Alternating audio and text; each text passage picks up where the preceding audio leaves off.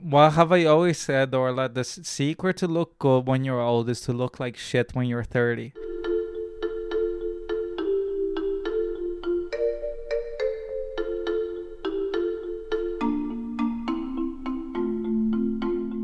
Hello there, and welcome to the Recommendation Game. This is a bi-weekly film podcast where we take turns to recommend a film the other has not seen. We watch them separately, and then we Skype to discuss them. My name is Orla Magnetis. And I am Ricardo Deacon. You are listening to Dublin Digital Radio. This week's film was chosen by Ricardo. It was indeed. Repeat offender, Michael Mann. This week's film is Thief from 1981. What the hell do you think that I do? I wear $800 suits. I wear a gold watch. I'm a thief. You want to put down contract scores all over the country, working directly for me? I am self-employed. I'll make you a millionaire in 4 months. So what do you say, Frank? They gotta be big scores, they gotta be fast. 1, 2 tops. You don't know from one day to the next whether you're going to be killed, go home, or get busted. Look, I have run out of time. So I'm just asking you to be with me. Got a problem. I go to work for you, I'm pulling a lot of exposure. Are they in the walls? I mean, can they hear everything we say all the time? Look, we your new partners. We in for 10 points. Our in goes with the territory. They don't run me, and you don't run me. I want my end, and I am out. You don't want to work for me? What's wrong with you? You do what I say. I run you. I want you work until you are burned out, you are busted, or you're dead. A highly skilled jewel thief, Frank, longs to leave his dangerous trade and settle down with his girlfriend, Jessie. Tuesday Weld. God, such a good name. Eager to make one last big score in order to begin living a legitimate life, Frank reluctantly associates with Leo, a powerful gangster. Unfortunately for Frank, Leo wants to keep him in his employ, resulting in a tense showdown when he finally tries to give up his criminal activities once and for all. I'm a thief. I've been in prison, all right? So what? I don't care. So what? Don't tell me. So what? I never even told my wife that. I don't Who is care. now gone? Did I ever come on to you? No. Well, you see? See what? See, I am a straight arrow. I am a true blue kind of a guy. I've been cool. I am now unmarried. So let's cut the mini moves and the bullshit and get on with this big romance. What? I don't believe it. Do you think that I have been waiting for you to come along? What is this shit? You think I'm kidding, I can tell. This is strictly on the up and up. Jesus Christ. The film was directed by Michael Mann, written by Michael Mann, based on The Home Invaders by Frank Hoheimer, produced by Jerry Bruckheimer and Ronnie Kahn, starring James Caan, Tuesday Weld, Jim Belushi, Robert Prosky, and Willie Nelson. Cinematography by Donald E. Thoren, edited by Dove Honing, and music by Tangerine Dream, baby! This week's film was chosen by Ricardo. Ricardo, why? I chose it because I think it is an interesting movie. I think that you can see so much of this movie in other movies that are coming out right now, or TV shows, and the way, the style of it kind of thing. The people, whenever they ape the 80s, this is kind of the thing that they're looking at, you know. You can see Drive, for example, just being this movie, yeah. but Jesus Christ. But at the same time, it's kind of, even Michael Mann has been doing the same thing for the last 30 years. And not like somebody could say about with diminishing returns, but also the way that he uses almost the same style, but also the same themes in different movies to say different things. Like Heat is very similar stylistic to this, but it's a different narrative. You know, it's as much about New York as this is about Chicago, for example. And to another certain degree, the underrated and forgotten Collateral with Tom Cruise and Jamie Foxx. Oh my god, yeah. Tom Cruise with the grey hair. Yeah, like in the as the villain as well, which is not often that he played the Wasn't that character. shot on digital as well? And people Yeah, got it's all one of up the in first uproar movies about that it. was shot Yeah. in the digital. And I think that it really shows the limitation of the time for digital, because that movie really pops and gets away with being like manky looking, but because it's so seedy and grimy that it works. And you can really tell by how poor the technology was at the time. Whenever it kind of like if you watch something a period piece shot today in digital, you wouldn't think twice about it, because there's like much better dynamic range, and the way that the lenses are set up to deal with digital sensors, and there's not the obsessional clarity is not there anymore. And like you watch Public Enemies and it looks like fucking, you know, telenovela. Like it looks like Fair City in the 1920s or something. It looks like The Hobbit. Yeah, and I think that in this movie it really captures that grimy kind of aesthetic that people have been obsessed with. But I can't remember who said it, that this movie kind of, being 1981, captures, it's like a bridge movie. It captures the 70s kind of ideas of like the character driven crime drama and the 80s aesthetic, location filming, and yeah, like it's really that almost, but it's so weird because it is a movie about Chicago, but it makes Chicago look like a fucking alien world. It's so you know, no place on earth looks like this movie does. And you wonder how the fuck did they do it, because nowadays you can throw like anything into Adobe Premiere and throw like a million LUTs on it, and then it's like, oh, okay, it looks like Blade Runner now. But no, Blade Runner was shot in the fucking studio. This looks grimier and stuff than Blade Runner. And I love the Tangerine Dream score as well, that again, like that synthness that comes in. And then like to be right out, okay, fair enough that he had done Miami Vice before this on TV, but like to come out right out of the gates doing this, like fucking, that is some flex as a director from Michael Mann, you know. Like we've talked about it before in the podcast for like first time filmmakers, that especially those ones that have a very particular like style, but most of them, whenever you see it, you see like traces of that style or whatever. Like you know, even Wes Anderson, like Bottle Rocket is like, you know, it's proto Wes Anderson. It's not he's not fully formed, you know. Yeah, like he's a little baby. But Michael Mann just came out, like, you know, 36 years old, fully formed. Yeah, and the thing is what, that I remember arguing with somebody in college that they were like talking about how Fincher was so original or whatever, and I'm like, he just stole Michael Mann. Like you look at Seven, and Seven is basically, instead of using blues, they use greens. It's like, oh, okay, that's Chicago there. Thief also has one of the greatest posters of all time. Like if that fucking poster with the dark glasses from the blue James font. Caan. Ugh. But I think James Caan's performance as well, of all the James Caan's performances across the board, is so strong, because he leans into that persona that he has similarly in The Godfather, but even more, to make somebody that is so charismatic but so awful at the same time. So you like him, but you know that he's a terrible human being and really dodgy and shit like that. But I also like the power dynamic between him and the girlfriend character. Like this movie could have easily just had like the Hank Hill, the problem with Goodfellas, that is like, the wife is just there as an obstacle kind of thing. They don't have a real relationship.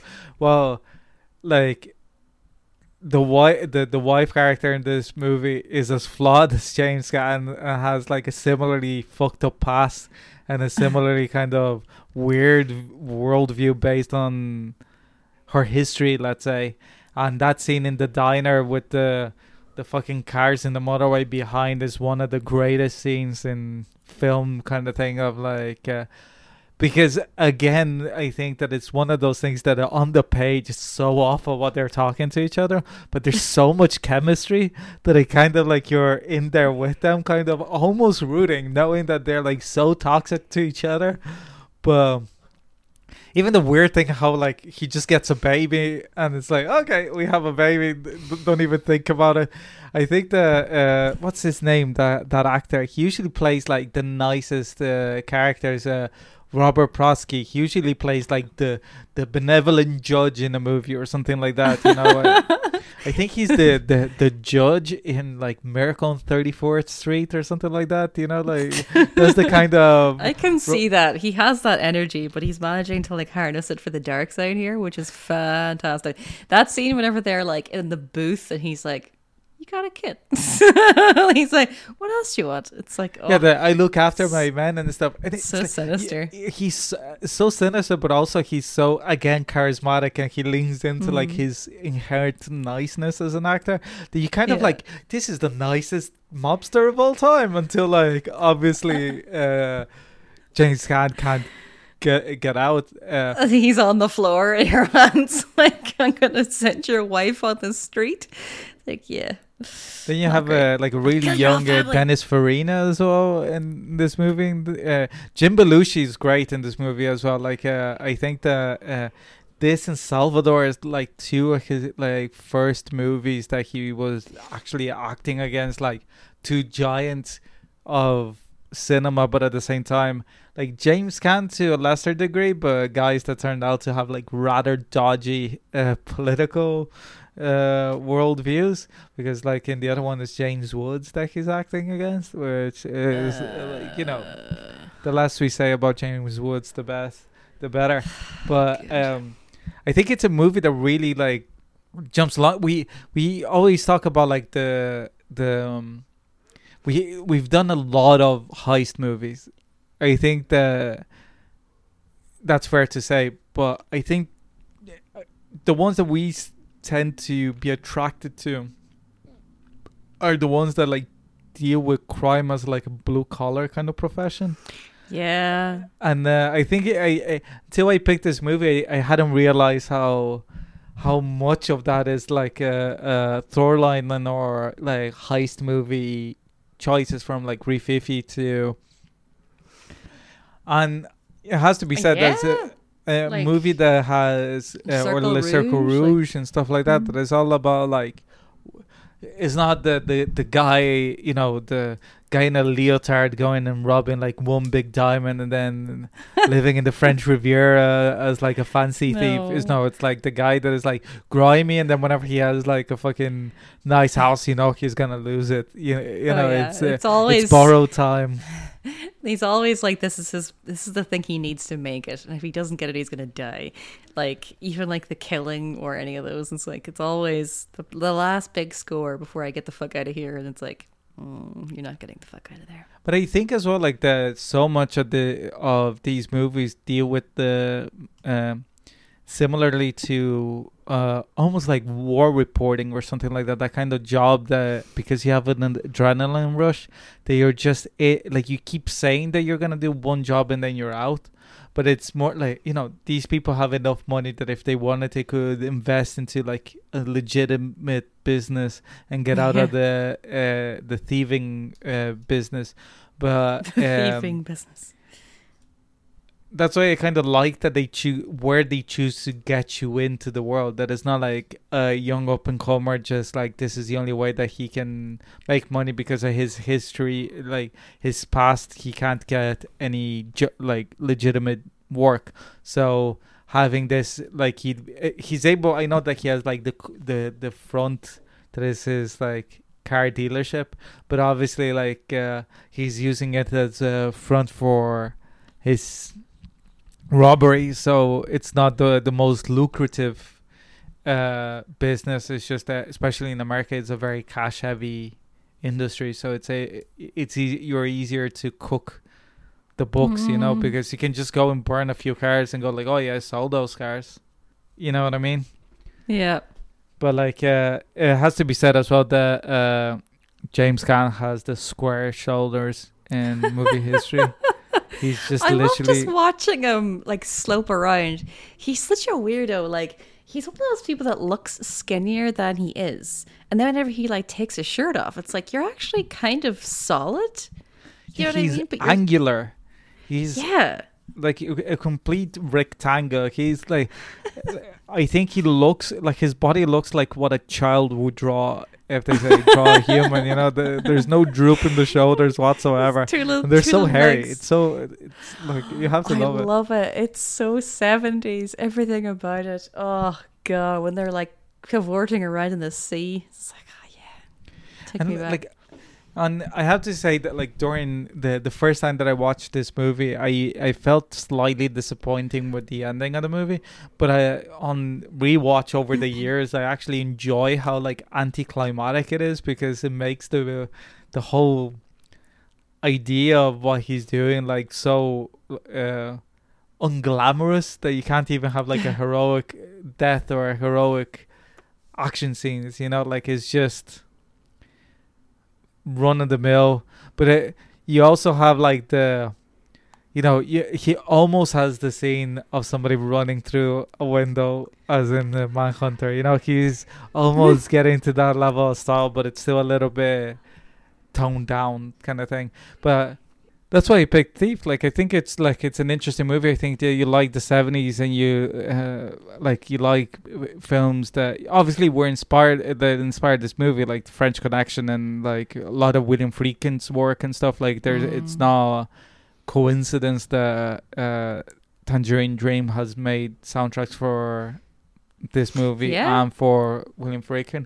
I think like it's clearly that Friedkin is the overarching influence, but at the same time He's it the daddy. feels a next kind of like, He's taking the baton.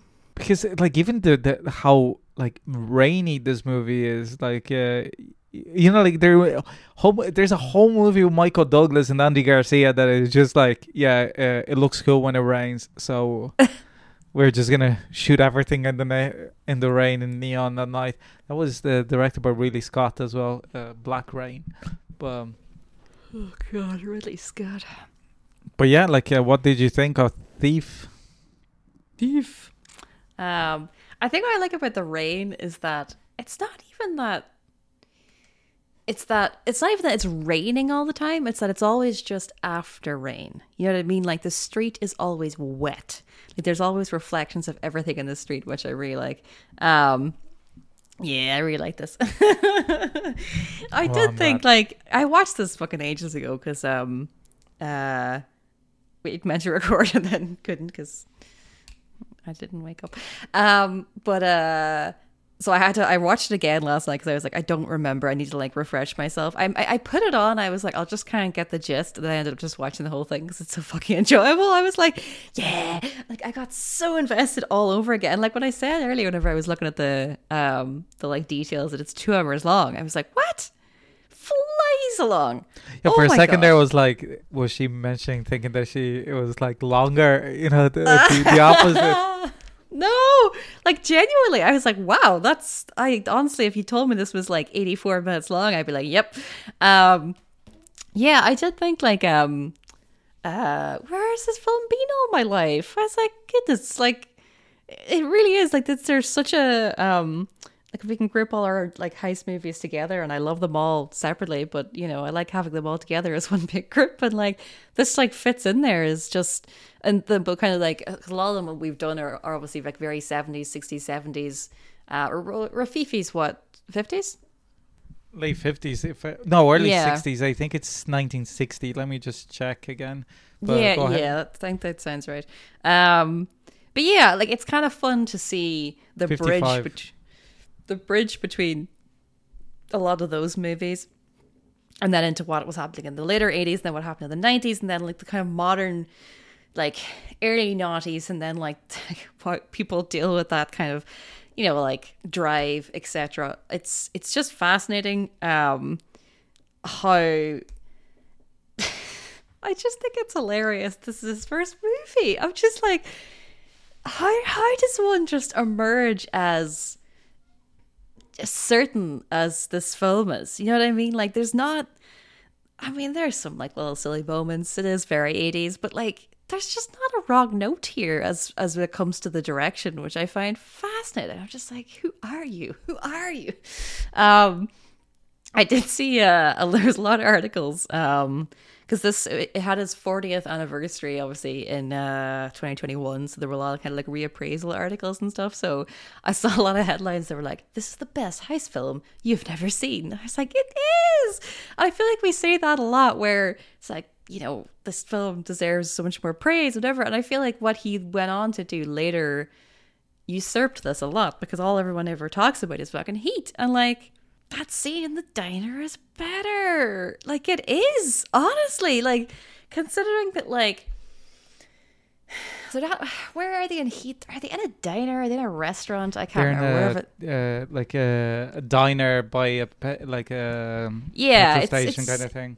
Yeah, it's very, very similar. And like all the build up that there is, and like this is the first time they're going to be together on screen and everything. And like, honestly, like, I think I knew that this film was like something really special when you do get to that scene, because like, you hate him. Like, he stands her up when he goes, he grabs her, he manhandles her into a car, and you're like, fuck off. He causes a car accident pulling out as well. He like intimidates a load of people as he's like reversing back. I'm like, this guy is a cunt. And then in the end of that scene, that they've both like sold it. He woos her, he woos us, she woos everybody. And you're like, you understand, like, not just why he's like, you're hot, but why he's like been sitting watching her for like 5 months, because she's like incredibly interesting. She's not just like, yeah, and like, I love as well that like, she's not even made up to be very glamorous. She's like, you know, her hair is a little too bleached. She looks a bit frazzled around the edges. You know what I mean? Like, she looks like the person she's portraying. You know what I mean? That like, that she did. She looks like somebody that could work in a diner kind of thing, rather than it's not like Julia Roberts being a prostitute. It's like yeah, you know, or like having a business or running a hardware store. Although, you know what, I do kind of buy her running a hardware store. She's got that edge. But yeah, it's like the way that thing is written, the way it's performed, like the beats of, like, she doesn't swoon at any point, like, until basically the very end. Like, she doesn't even really swoon at all. It's like, it's not until she's like very pragmatic about the whole thing. She's just like, no, I've like, I am doing the right thing now. I've got myself out of this bullshit. But in the end, she's like, she's kind of thrown because he's just so fucking honest. Like, he's just like, let's start this great romance, you know? And like, I love that line where he's just like, let's just cut the fucking bullshit and just start this great romance. And I'm like, oh, I would. It's also like him. Going back to like the what we were saying. I was saying about like him being addicted to the heist.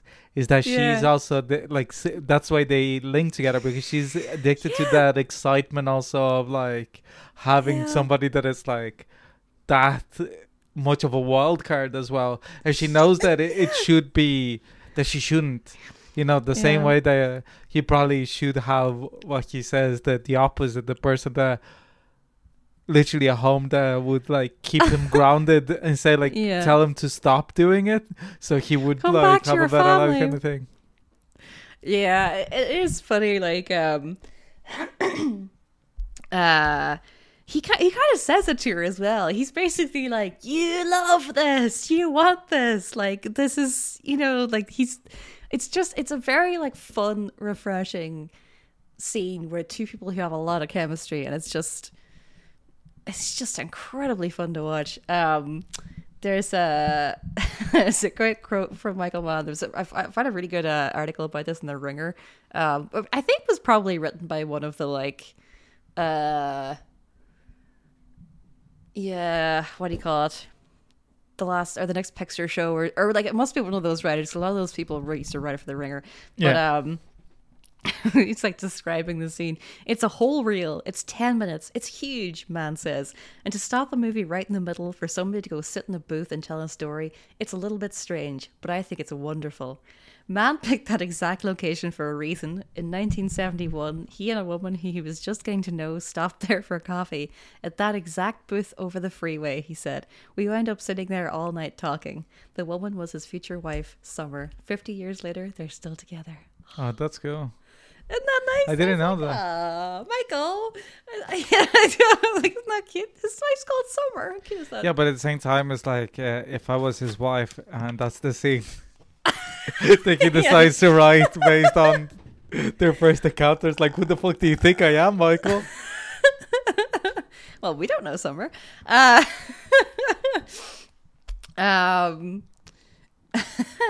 is funny. There's another great quote from this, just turning to the visual aesthetics of the film. Jerry, Mann said to Bruckheimer early in production, see this tie? A producer doesn't normally discuss sartorial choices with his director, but when Bruckheimer looked at the piece of neckwear, he understood what Mann was getting at. It had blues and blacks and reds in it. Those shades would match the alleys, bars, and back rooms of Chicago. That's what he uses his color palette in the movie, Bruckheimer says.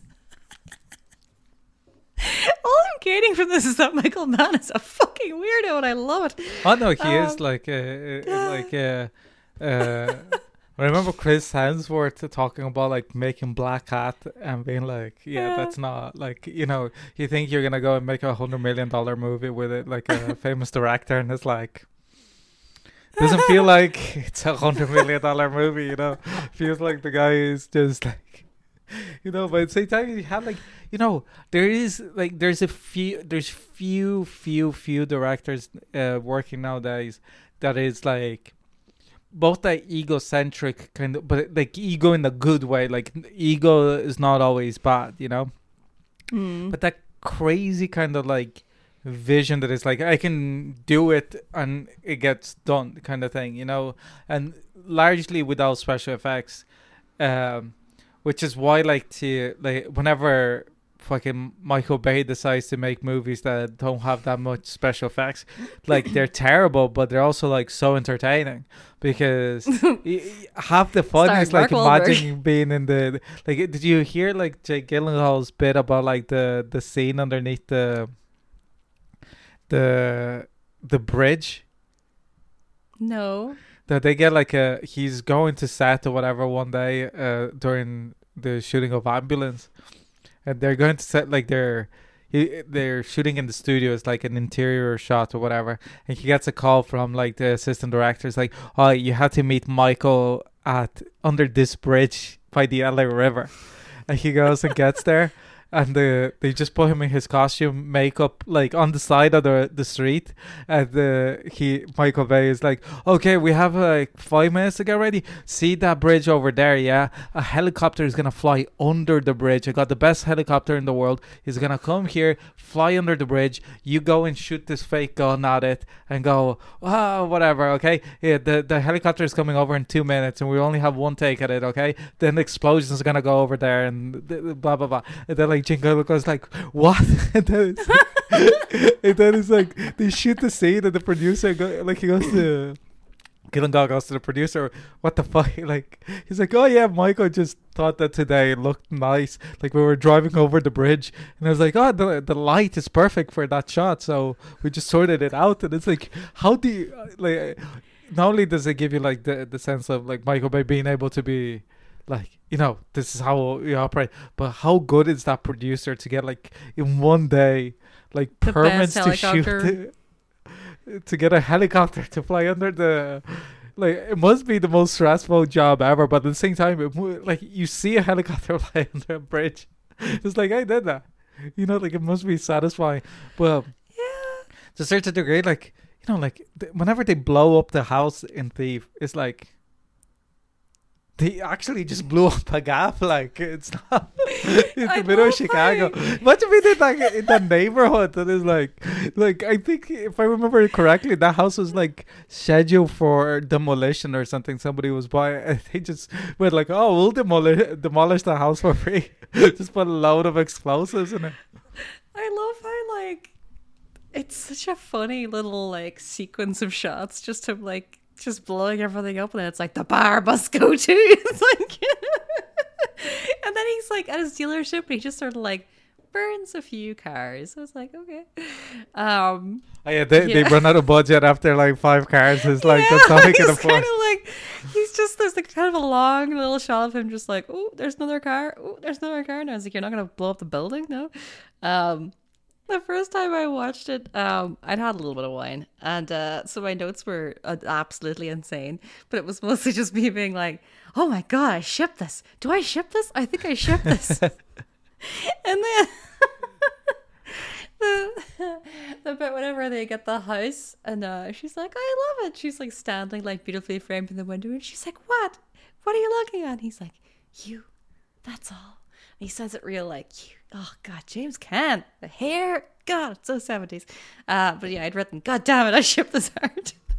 I like the scene in the adoption agency. This is like that is the encapsulating point of the movie, because it starts and you're like, yeah, James Caan is 100% right. Whenever you're going through like adoption process, you know, it's better to be in a person's home that you're gonna be loved than in foster home. So it should be made easier. That it should be basically 2 investigation points.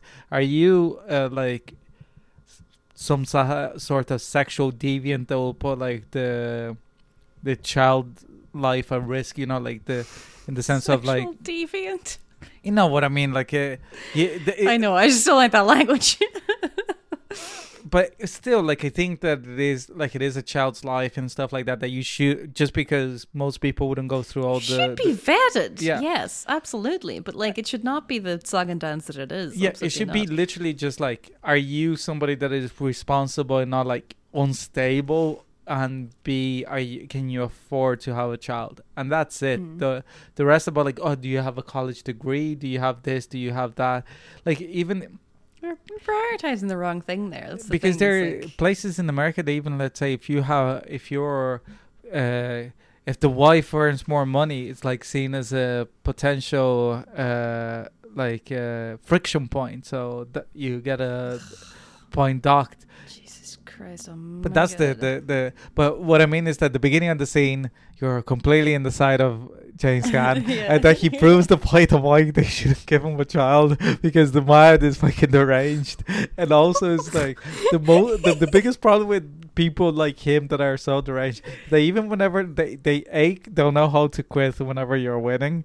And B is that you're so completely unself-aware of how you're seen in the moment, you know, like it's such a good scene. And the person playing the social worker really, like, you know, like, she's great. It's a very, like, for such a small role, it's a very, very, very giving performance, because it would have been easy to act up to the same level of craziness as James Caan. Yeah. But because that the performance is so taken back, kind of like chill social worker kind of perform, that it makes fucking James Caan's like losing the plot even higher, you know, because he's absolutely like, he just goes to 0 to 60 by himself. There's no escalation from the other side. The other side is just going like, I'm sorry, this is the way that it is, so whatever. It's so funny. And like, she's just there like, it's fine, let's just leave. It's like, oh god. And the way that Leo goes, oh, you want a kid? It's the dodgiest thing. You know, like, usually they'll say like, oh, do you want the TV or whatever. It's like in Sopranos, they have like DVD fucking players everywhere. It's just the fact that like, he didn't even have to like think about it or research it. He's just like, yeah, I know kids. It's, you know, there's mothers, they don't want them. It's like, where? How do you know these people? It's the bit that it's like kind of that I miss of old movies like this. That is like even whenever they go like, oh, we're gonna get diamonds, we're gonna get this bonds or whatever. They were like tangible things. Now every movie that is a heist movie is like this, or either like it's the biggest diamond of all time or whatever. Like, you know, like I want shit to go back to like the first Fast and the Furious. Remember what they were stealing in that? Was it like a microchip or something? No, the Or first no? Fast and the Furious, they just keep stealing trucks that are carrying TV and DVD player combi. You know, remember those TVs that had the DVD player at the bottom that you press the button with them? Like this movie, let's talk about the cinematographer, Donald Eugene Thorin. Like Thief is his first movie. Fuck off. Oh my god! And then next year he did An Officer and a Gentleman. Wow. Well, like of course, like once you did if you could get any job, like I know, that's just funny because An Officer and a Gentleman is not really renowned for cinematography. yeah, but at the same time, Against All Odds, which is also his cinematography, is like it's a terrible movie, but oh, that looks sexy. it does look. And then like Purple Rain is obviously like fucking unbelievable. Jeff Bridges. Oh, James Woods. James Woods just in every fucking film in the 80s. And then he did Oh my gosh. Scent of a Woman as well. Woo. Yeah, did you see the review? I think it was in the Irish Times about like the review. Was it Blur or something that like had the weirdest like reference points ever, that like from somebody like from the 40s or whatever. There's like, oh, Bernie Mac. It's like, who fucking talks about Bernie Mac whenever like Blur? Who was what? Okay. I mean, go for it. What was the horrible First Wives Club? Oh my god. All right, we're getting off topic here. Yes. Yes, visually I think it's fantastic. There's also like a lot of use of like slow motion in this film, which I find fascinating. Like particularly whenever his partner dies and stuff, like that's quite visceral. Like he really Yeah, whenever Jim Belushi dies, yeah. yeah. I also did not realize that was Jim Belushi at all. Did not clock him.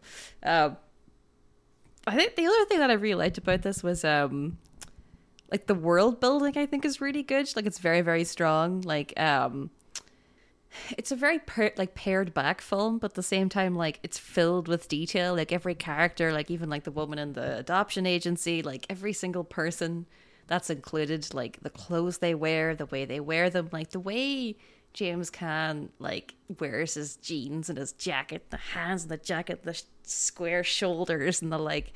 It's like it's so interesting. Like there's like even his car as well. Like all these things. Like it just Even like the detail of the watch that he has, that is like the one thing that he Yeah. can show off, because he wants to show off his wealth without being like too showy, so like he won't get stopped by the police kind of thing.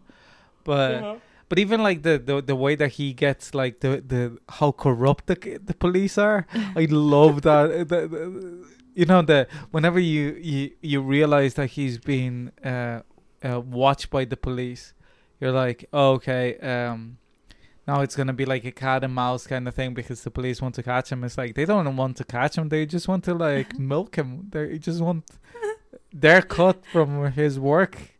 and they're like annoyed that they're not getting it. It's like, yeah, like that scene. I thought it was so funny whenever there's like 6 of them beating the shit out of him on the floor, and then one of them like brings a phone book in and like hits him, and I'm like, I think it's a bit late for the phone book. But what's your favorite thing about this movie?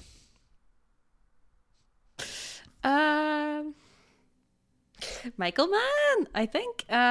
He's the I man. think just because it's like it's so his film. It's like we know that like he wrote it. I think as well that like it's in the credits that it's based on a book, but I don't think it was actually based on the book at all. It's just that I think they'd optioned it or something, and so there was like some paperwork or something. So he was like, I still have to mention that it's based on this, but it's not. He didn't actually like the book, so the book is just there. But he basically either way wrote and directed it.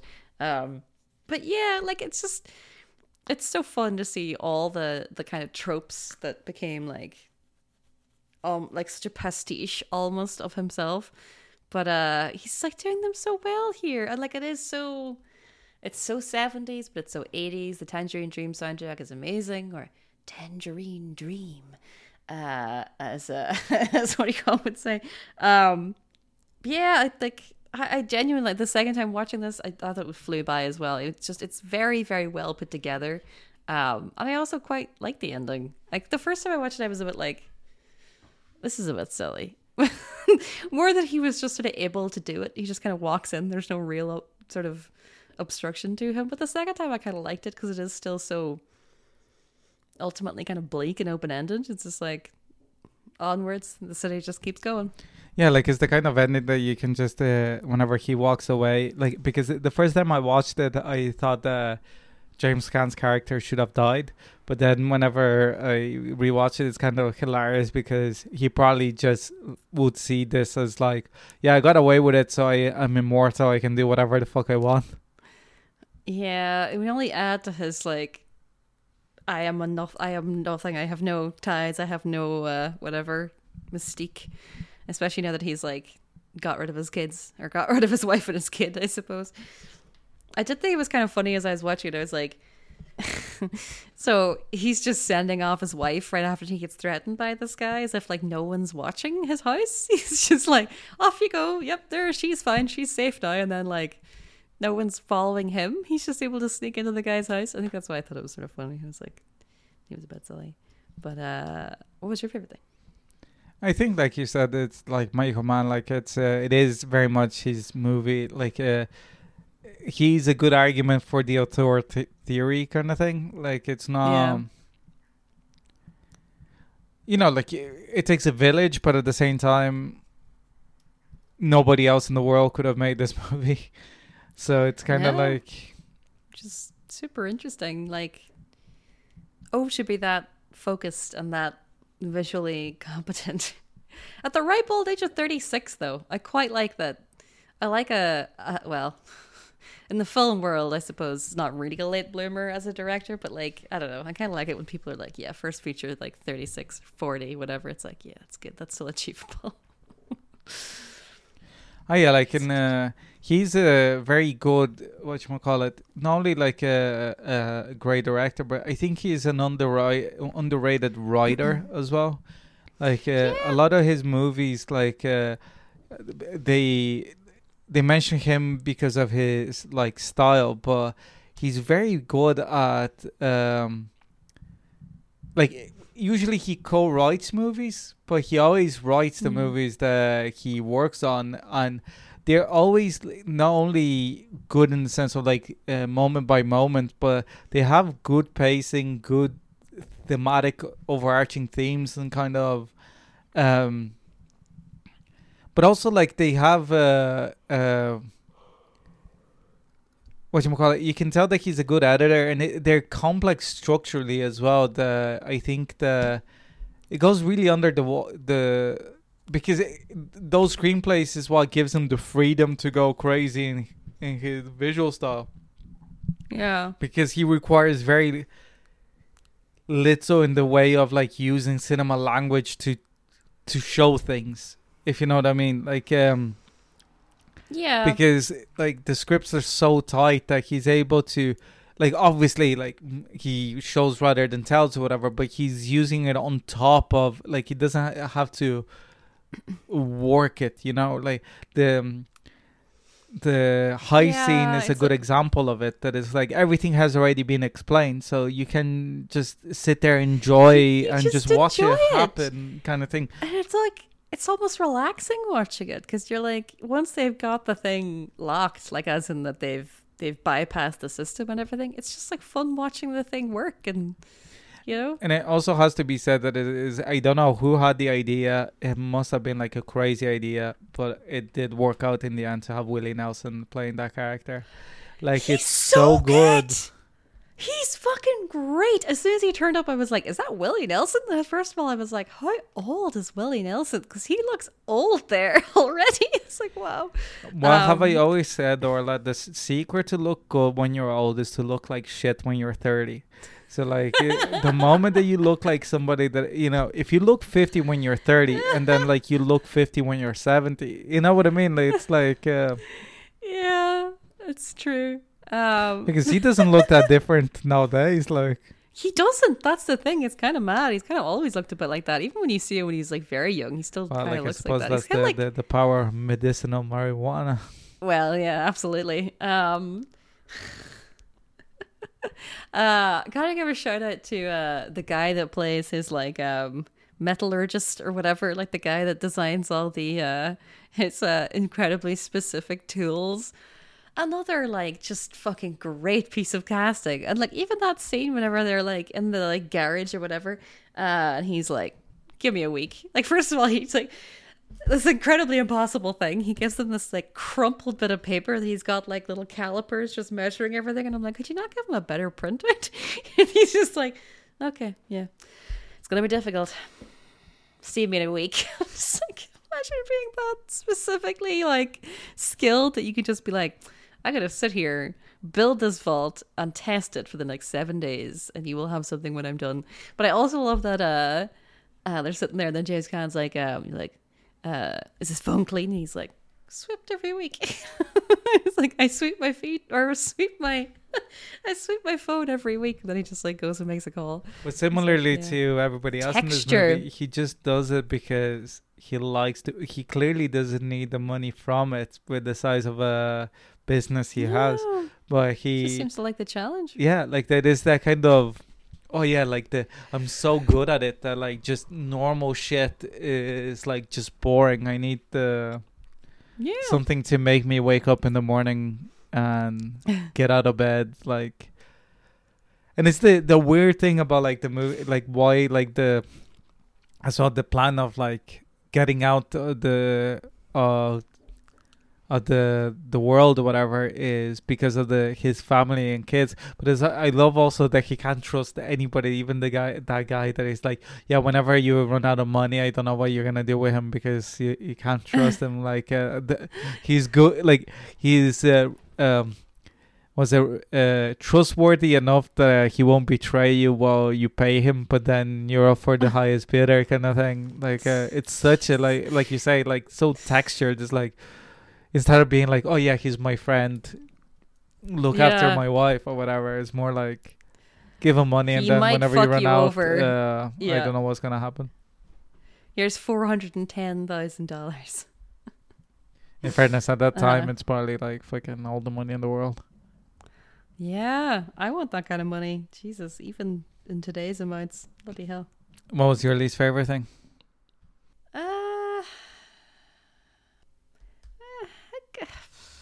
I guess the ending, just because it was more like getting to the ending felt a little bit silly. It was like, this doesn't make a whole lot of sense. It was almost just like a little bit too quick. He goes from like, fuck everything to like just killing the guy, you know? It was like a little too sort of neat. I did like the guy sitting reading the paper though. I love just a sitting reading the paper moment. Big giant fucking broadsheets. Like, but yeah, I guess that's it. Like, I don't think like even performance wise that there's like a low point for anybody here. Like I think everybody's great. Yeah. What's your least favorite thing? Don't know, like depends on the day. Like sometimes it's the ending, but like usually I do like it. I don't know, like it's weird. Like you can really tell like I don't know. It's because it's really the kind of movie that everything, because it's so charming as a movie as well, that everything that is kind of like slightly flawed or like over the top or whatever, you go, yeah, but make me enjoy the movie more. You know, like even the like Willie Nelson's character is just there for color. Like he doesn't affect the plot whatsoever. He's just there to die, basically. Yeah, exactly. There's no, just to show you that the permanence of time, like the permanence of time, or whatever that is. Like time marches forward and waits for no one. But like, it's so unnecessary. Like, but the scenes are so good that you're like, yeah, I'll take it. Like even the way that he just like leaves and you're like thinking that he's faking it. That it's like, oh, he's in hospital, he's just faking, he just dies. Like, it's just doesn't go anywhere. It's so depressing kind of thing. But you know, like, you're like, I don't know, like, really, like the like you said, like, it's like the bit about like their relationship that you're like, I don't know what to feel about it, but I think that that's part of it. Like, it's on purpose. You know, there are movies that I don't know how to feel about something, and you know that it's like, it's just that the filmmaker did a poor job giving you the materials. Here's that they gave you the materials, and there's like, this complicated people, but then whenever you have like good looking people that are charismatic and have like great chemistry, you're like, yeah, I don't know. Yeah. I do think like but again, it's the thing. It's like even the ending, not just the ending in the sense of like how the movie physically ends, but also like how anticlimactic the shootout scene is. That you think like, you know, other movies that have like a big kind of like, he just goes into a room and shoots 3 people and that's it. Like, and there's a bit of slow motion and then somebody shoots him in the bulletproof vest. That's it, and you know straight away that happened. But you know, it's done with such panache. It's like that kind of like, you know, kind of Shaggy Dog 80s. You know, whenever you have a movie that clearly ran out of its budget by the end, and it's like, we spent all the money in the explosives and whenever we blew up the gaff. So now we need to like we have like 3 blanks and we have to do it in 2 takes. Let's go. Yeah, it's just funny that like, I just think it's still hilarious that they blow up the bar. You know, it's like, why did you blow up the bar? And yet that obviously they just ran out of money and couldn't blow up anything else. It's like, but the bar went up. That's good. We got the bar in. I know, and I do like how like people in this movie are a combination of being incredibly efficient in the one thing that they do, and completely and utterly incompetent in anything else. And I think that like, I like movies that acknowledge the fact that people can truly only be really good at one thing and the rest like at best average. You know whenever people go like, oh yeah, he's a smart guy, he's a doctor, and it's like, I trust that he probably is a great doctor, but that doesn't stop him being a moron whenever you're talking about like history or politics or like running a car or, you know, like has a million things, you know. And I think it's the first thing that I noticed whenever like I think is the first thing that made me think that I was an adult, when I realized that everybody's just generally just okay with their job. And when you go like to an accountant or a doctor or a dentist or whatever, you just hope that they're like competent.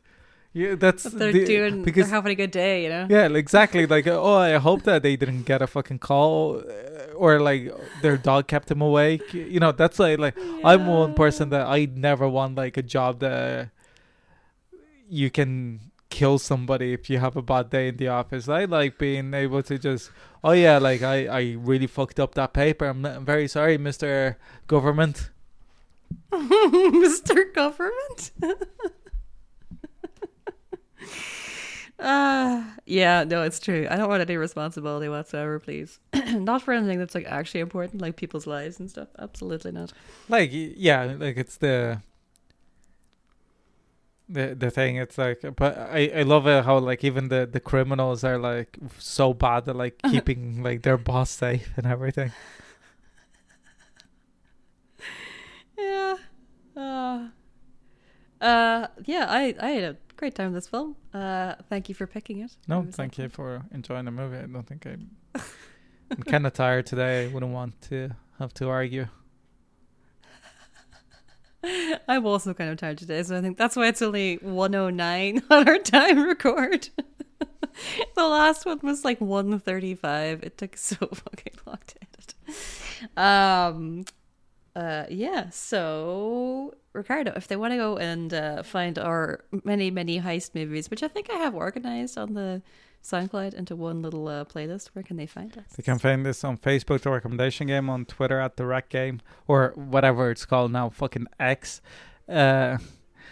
on I'm the never. recommendation game at gmail.com, on the Dublin Digital Mix Cloud, and every second Monday on Dublin Digital Radio. Next week's pick is Orla's pick. What are you choosing? I am finally picking Wendy and Lucy. That's by the Kelly third Reichardt. time Kelly Reichardt movie, is it? Did we do a first count for the Third? podcast? No, Oh, okay. we didn't. I think certain women was the first one. No, I think I was like, I think I would have picked it, but you'd seen it. Oh, okay, yeah. 'cause That I- makes sense. God, I love that film. Oh, I love her so much. Yeah. So until then, I was Orla McNeilus. And I was Ricardo Deacon. Thanks for listening. See you 2 weeks time. Bye. Bye.